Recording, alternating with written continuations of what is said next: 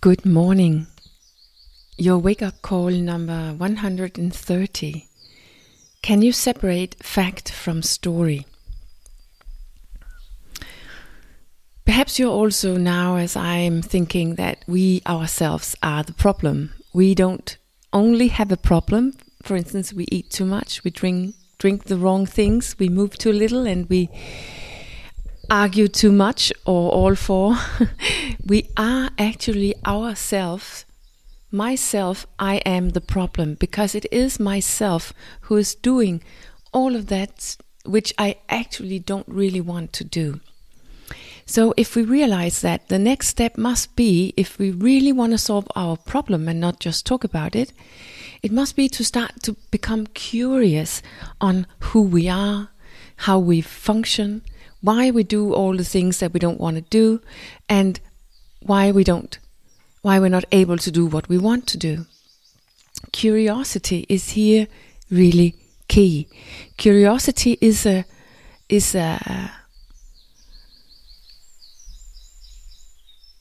something we can choose to use on ourselves, on what is going on inside of ourselves while we are, so to speak, living our lives. And curiosity in its pure form is almost kind in itself. So it fits actually very well to all the talk I had last week about self-compassion based mindfulness. Curiosity is also part of that. Curiosity examines without judging. It examines because it is really interested and because it wants to expand its horizon. It wants to know and learn more. It is open and seeking. And it can even bring us right into the now when we use it the right way. And what I invite or ask you to do this morning is to start to actually split your attention so that you start to experience your problem. In other words, yourself. Not to be so completely lost in yourself while something is happening, so that you don't discover your own role in what's happening, but taking a step back from yourself and experiencing what's happening inside of you while something is happening outside of you, or perhaps even while you yourself is doing something. It is something that only we humans can use, being curious on ourselves, and it's quite easy to forget to be that, or when the times get tough, or just in our daily life, that we can actually turn our curiosity consciously inwards, and thereby learning to understand ourselves, exactly so that we can change ourselves, that self with all the problems. So we can experience two parallel worlds. The outer world in form of what is happening, and the inner world in form of what I am thinking and feeling about what is happening. It is two different worlds in the form of either fact or story. And we can separate fact from story. We can separate those two worlds. It is a highly complex ability which require highly developed brains, so it's almost a pity if we don't use that potential that we have, especially because it's absolutely necessary when we want to develop ourselves. Because there's a difference on what is happening and what we experience happening. What we experience happening is depending on what we think and feel about what is happening. We experience typically not the facts in form of neutral things happening.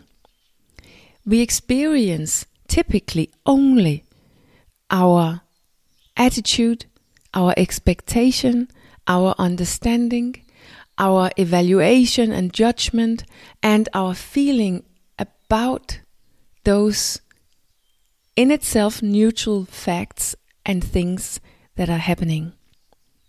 But our mind and our body, meaning ourself, is so quick, and it takes place so unconscious because we don't really detect it, to give us an experience so that we come to believe that our experience is fact. And I just brought a couple of very innocent examples for you this morning, which are pretty easy to see, so that we can start using our curiosity. The weather is not bad in itself because it's raining, but our mind and body judges it as bad so that we can stay on the couch. Our boss is not too tough when he demands something of us. It's an evaluation that our mind is making so that we have deserved a glass of wine after work. We don't feel embarrassed over our body because it's overweight. It's a feeling that secures that we can comfort eat. And I am not hopeless and incapable of getting through the evening without television. It is something I tell myself so that I don't have to feel that I'm sad. Our self is creating the foundation for that action that we ourselves would like to do by telling ourselves something that explains and justifies that action. And we need to start to become conscious about ourselves so that we can avoid being so lost in ourselves and being so at the mercy of ourselves. And curiosity about ourselves, about what's going on in ourselves, and starting to separate what is fact and what is my story about the facts is a very powerful tool.